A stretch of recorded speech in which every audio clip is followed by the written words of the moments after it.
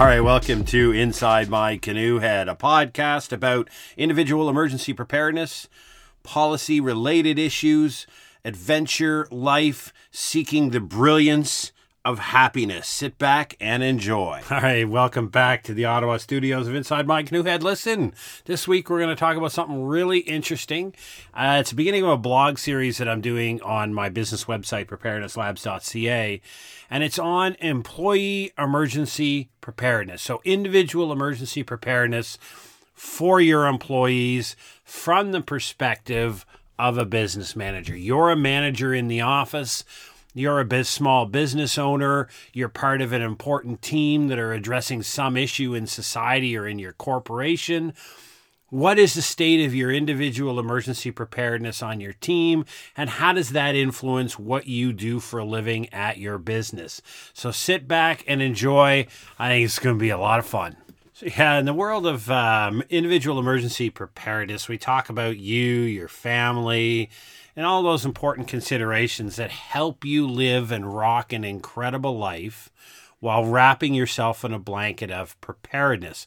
Now, if you put your hat on as a business manager, a site foreman, a construction foreman, an office retail manager, a distribution center manager, people are the core of your business. People are how you are successful, and at times they're the reason why you're not successful. So a lot of times what businesses do is they invest in something called business continuity planning. Now, business continuity planning is, in most simplistic terms, it's emergency preparedness for business. It's all the things that a corporation or an entity or an organization has to go through to get its mission protected, its operations protected from disruptions, the same set of considerations that you would take into account when you were dealing with your own individual emergency preparedness. You are a 12-step plan, all these things that you're going to do, your time horizons, determining who you're responsible for, all those other things that you would do for your family and to develop the foundation of your plan. You do the same thing when you're a business owner. It's just called business continuity planning.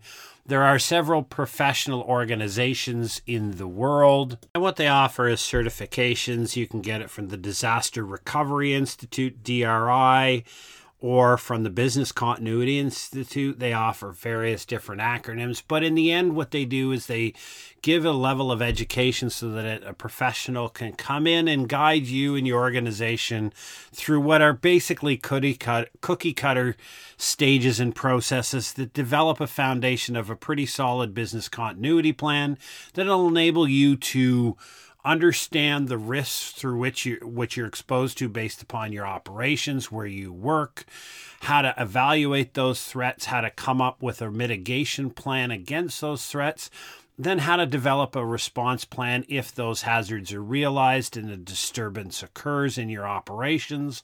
What are your management control groups? What are your employees expected to do? And how do you take and walk your business through this disruption out the other side? How do you communicate with people? How do you communicate with professionals? So it's an excellent endeavor. I mean, it's a great thing to invest in if you're a business manager. I wrote my master's thesis on business continuity for small businesses, so I really looked at those individual mom, pa, or franchisees that didn't have a corporate plan laid down. And then when I looked at their plans, and then I looked at, literally hundreds of business continuity plans across government ministries over the past couple of years and studying for my PhD, I realized that there was one big thing missing, and that almost nobody talked about the individual emergency preparedness for their employees. They talked about every single possible aspect about their business plan. How would they protect their IT? How would they protect the servers? How would we access our data? Some companies even went to the point where they set up full off-site offices. So if this building was compromised, I could send my employees to this alternate address. There would be computers and workstations and everything they needed there with IT hookup, server access, all that stuff. Like, we had everything squared away in every business that I talked to and worked with about how to continue the operations. That's what it is. It's business continuity. But nobody was talking about the employees. And I kept asking the question, and I do today when I deal with businesses on a consulting corporate side, and I say to them, like, listen, What is your assumption that your businesses, that your employees are going to show up to your businesses when a disruption happens? So if something significant happens in the town of Ottawa or the city of Ottawa where I live, what makes you think your employees are going to stay at work? If there's something potentially happening in and around their families, they're gone. There's no loyalty to your business that will supersede loyalty to their family. I don't care whether you're police, fire, EMS. You can look at statistics from southern United States and all of the natural disasters that they've had over a significant period of time. About 40 to 45% of your employees will remain on the job. The remainder will actually leave their job. That's on shift firefighters, police officers, etc., to go make sure that their families are safe. So if you're a corporate owner and you don't even have that level of loyalty, what are you expecting your people to do when the shizzy hits the fizzy in your town? They're going to go help their family. So I kept asking people, why aren't you including this in your business continuity plans? Why aren't you providing robust, up-to-date, top-notch emergency preparedness planning to your employees so that you increase the probability that when the big shizzy hits the fizzy, your employees will actually stay at work to execute the functions that you've spent so much money in organizing in these business continuity plans. You actually expect them to be there. You expect them to start your management control group, start up your incident response procedures, start up your communications procedures. You expect all that to happen. But that's the difference between expectations and reality. And so as a researcher, my role in emergency preparedness is to evaluate the claims on reality by professionals and leaders, right? So I examine the evidence. I look at the evidence. That evidence is devoid of opinion or desire. It simply presents the difference between normative and positive, right? It's not what you want to happen, it's what really happens. And you come across managers like this all the time. They talk a great game about how they're performing, how their store is performing, but when you break out the analytics, when you look at the data that doesn't lie, that answers the question. And I do this because I do a lot of studying on emergency preparedness communications, right? So I work with a lot of businesses and government agencies on their business continuity plan when it comes to communicating their message to the people. So how do municipalities get better at emergency preparedness communications, right? So there's a lot of details that go into that, but principally the idea is you have to be communicating with people, right? And communicating is not issuing messages. Communicating is having a two-way set of affairs. So you basically have to set up the conditions where you provide information to your employees so your employees feel like you care and that you're invested in their own personal safety. And you should be, because we go around all the time and we tote and we champion, when we talk about ethics, when we talk about culture, when we talk about diversity, when we talk about inclusion, we talk about how important human beings are. They're the most important asset. And I ask people, really? So let's have a look at the amount of time and money that you invest on protecting your servers and your data integrity for your computer versus the amount of money you spend on preserving and saving the emergency preparedness of your employees. And the problem with that is 99% of your business managers don't like the answer to that question. They'll stand in front of a microphone and say that culture, people, diversity, inclusion is the most important. And then when I look at their business continuity planning, the actual analytics that answer me the question, there's next to no money set aside for individual emergency preparedness of their employees, but a massive amount of chunk of money to buy all this offsite server farm in the cloud stuff, data backups, alternate IT locations, all this other stuff to facilitate working. But each one of those things they're trying to set up requires a dedicated, focused employee to be sitting there. And I'm telling you, and psychology will tell you, and 45 years of disaster research will tell you that the number one thing people are focused on at the time of an emergency is their family. If you want them to come in, if you have a surge shift that you think is going to show up post-emergency and people are going to come in to help set up and get your site up and running and protect the data integrity of your business, you're making the assumption that these people are okay. Why not invest in these people? Why not spend the time, extra, and money to make sure that your employees have the best possible emergency preparedness information and education, so that they're best suited when some disruption happens? There's very little things that they have to take care of at home, and then they can quickly reorientate themselves towards the business that they feel a little bit of loyalty towards because the business invested in them. No, I don't mean buying people 72-hour kits. I mean actually looking at the data that's out there and looking for organizations that provide real actual training and education to people, not just pro forma PDFs, etc. So they exist out there.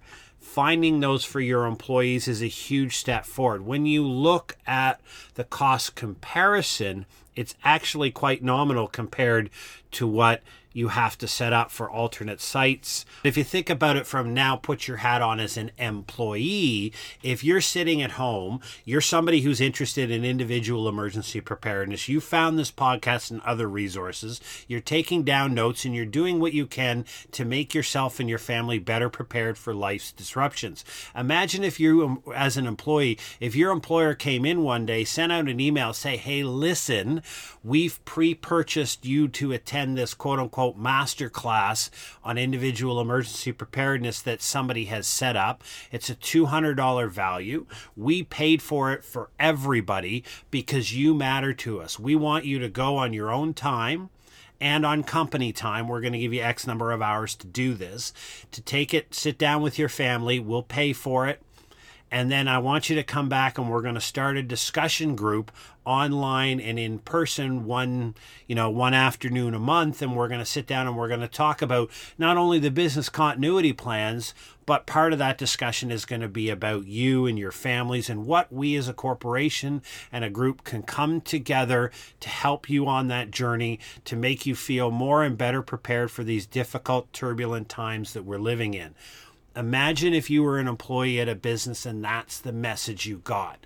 If you saw that your employer was invested in your own personal emergency preparedness, that your company wanted to make sure that you and your family had everything it needed to handle a disruption so that things would be that much better for you. And if you took a look around the world and you saw all these disruptions happening, then you understand that there is a huge value in this, not just from the humanistic ethics side of it, which I think is incredibly important, but if you put your manager's hat back on, we're in a time of a great reset when it comes to work. People are realizing, in America they're calling it the Great Resignation, people are realizing that they don't have to live a life of struggle. There is absolutely no requirement to work for a wage you disagree with at a company you're not very happy just to barely be able to pay your bills to survive.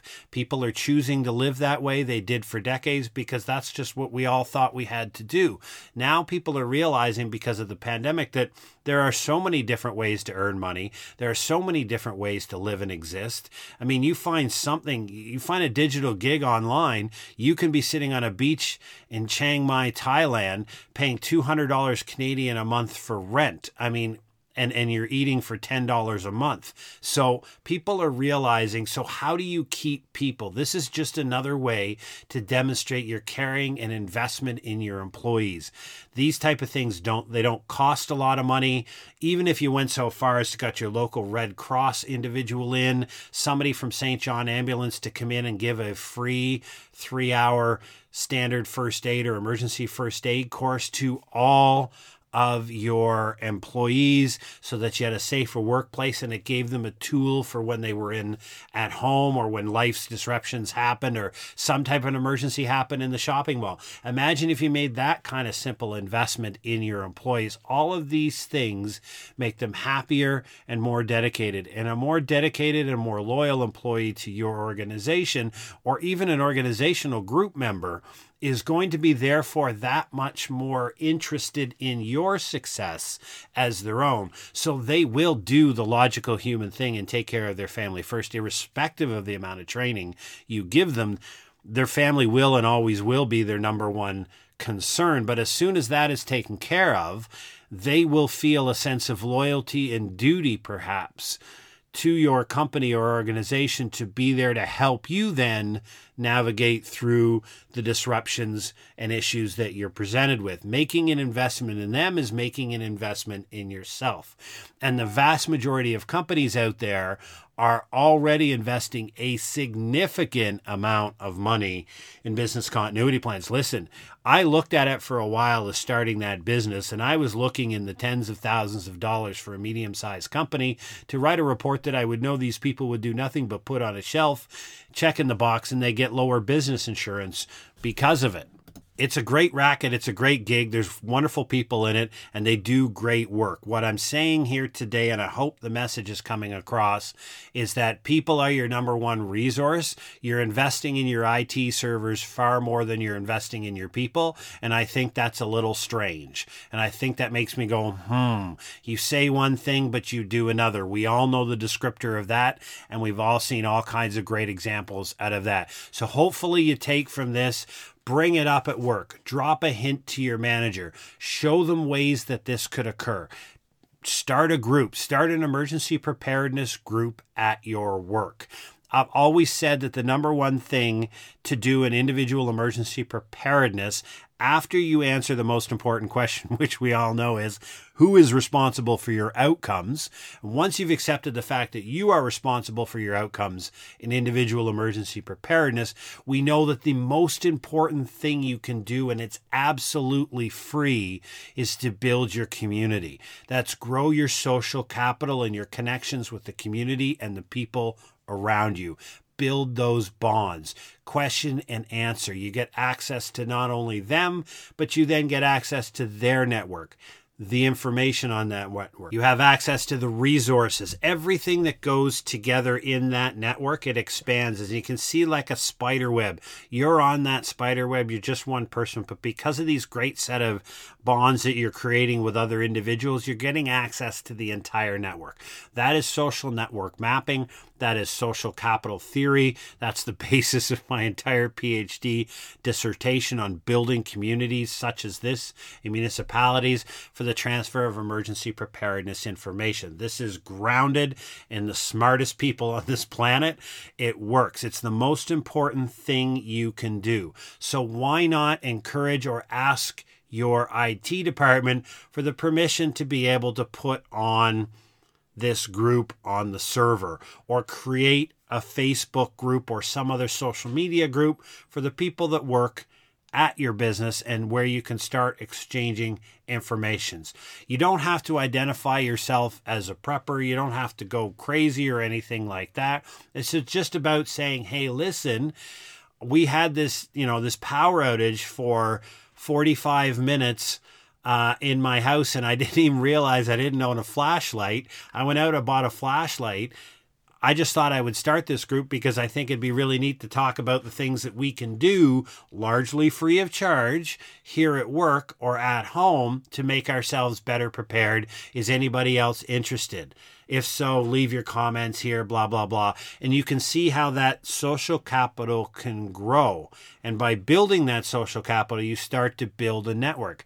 And maybe it's a website you found, or maybe it's a podcast that you found, or some piece of information that you found out there that you think would be useful to others, and say, hey, listen, I stumbled across this. Maybe you're an avid listener to a podcast, but you don't want to make people think you're a bit crazy. So you say, hey, listen, I stumbled across this in an Apple search. I listened to one episode. Sounds reasonable. I'll tell you more about it later, but if you're interested, here you go.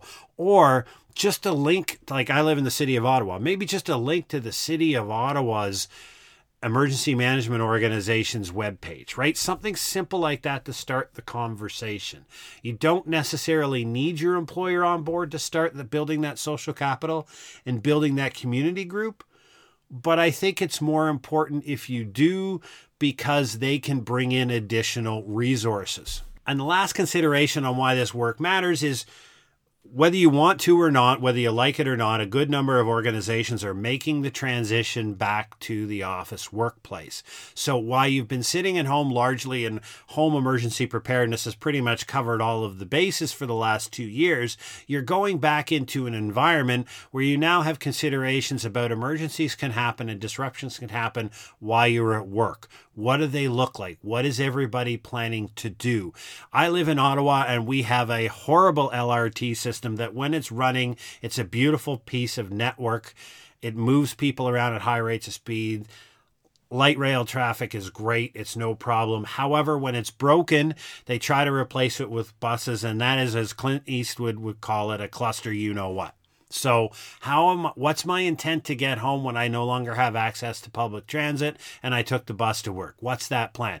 These are discussions that you can have in groups at work. They don't seem abnormal. You don't seem a bit of crazy, and it starts building that social capital, and you bring your office into it, and you start having everybody having a conversation about it. You know, when's the last time anybody checked the office first aid kit to see if there's anything in there whatsoever, right? Is there anything in there? And if there's a CPR mask, is anybody in this place actually trained in CPR?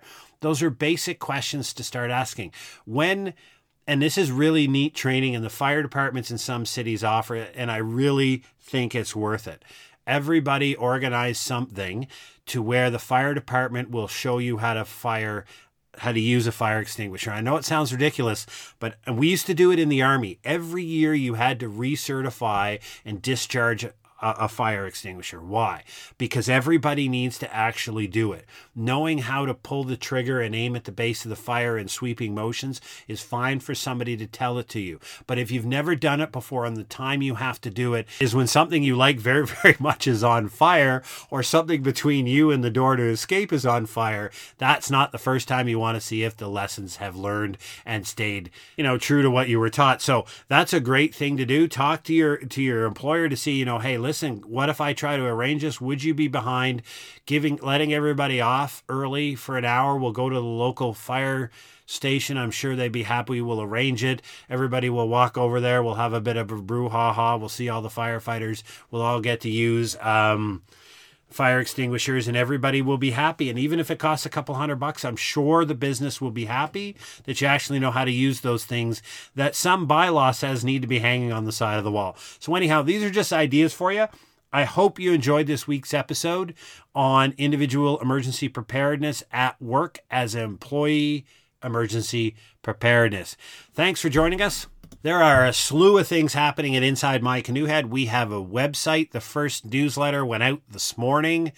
On the website, there is a link to the YouTube video, which we're slowly, right now for the next couple of weeks, I'm putting the podcast out tomorrow, like the day after it releases on Spotify and places like that. It comes out on YouTube with a bunch of video and stuff attached to it. That's going to continue on. We're going live on Instagram on the 28th of April at 1900 hours Ottawa time, and this is to celebrate the 2-year anniversary of the launch of Inside My Canoe Head. Inside My Canoe Head has a link to buy me a coffee. That is the element that I chose for the future monetization of this business. So you can buy me a coffee if you love what you hear. Just leave me a comment. I mean, I appreciate the fact of all the feedback I get. I love it. If you want to throw some dollars at me, there's a buy me a coffee. Soon in that link, there will be an ebook. Soon there will be a video course that we're putting together over the next year that you'll be able to take yourself through. And then on top of that, in the next couple of months, there's going to be a Zoom link there where you can pay X amount of dollars. I haven't figured out yet how much. And you can book an hour-long Zoom time with me one-on-one, and we can talk about individual emergency preparedness. That's all stuff in the future, but forever and ever, amen, this podcast will remain on individual emergency preparedness. It will remain free, because if the least thing that I can do to give my part back to this world is to provide this information that people can leverage and use, that's real, that's actionable, and it's truthful, and it's based not upon belief systems, but based upon actual research evidence. This is not a pocket talk. The world is not crashing. We're not about to see total societal collapse, and nuclear exchange is highly, highly unlikely. So on that happy note, thank you very much. Keep believing in the people in Ukraine and what they're up to. Support them where you can. If you want my opinion, that support should go to the Red Cross in monetary. Don't donate items.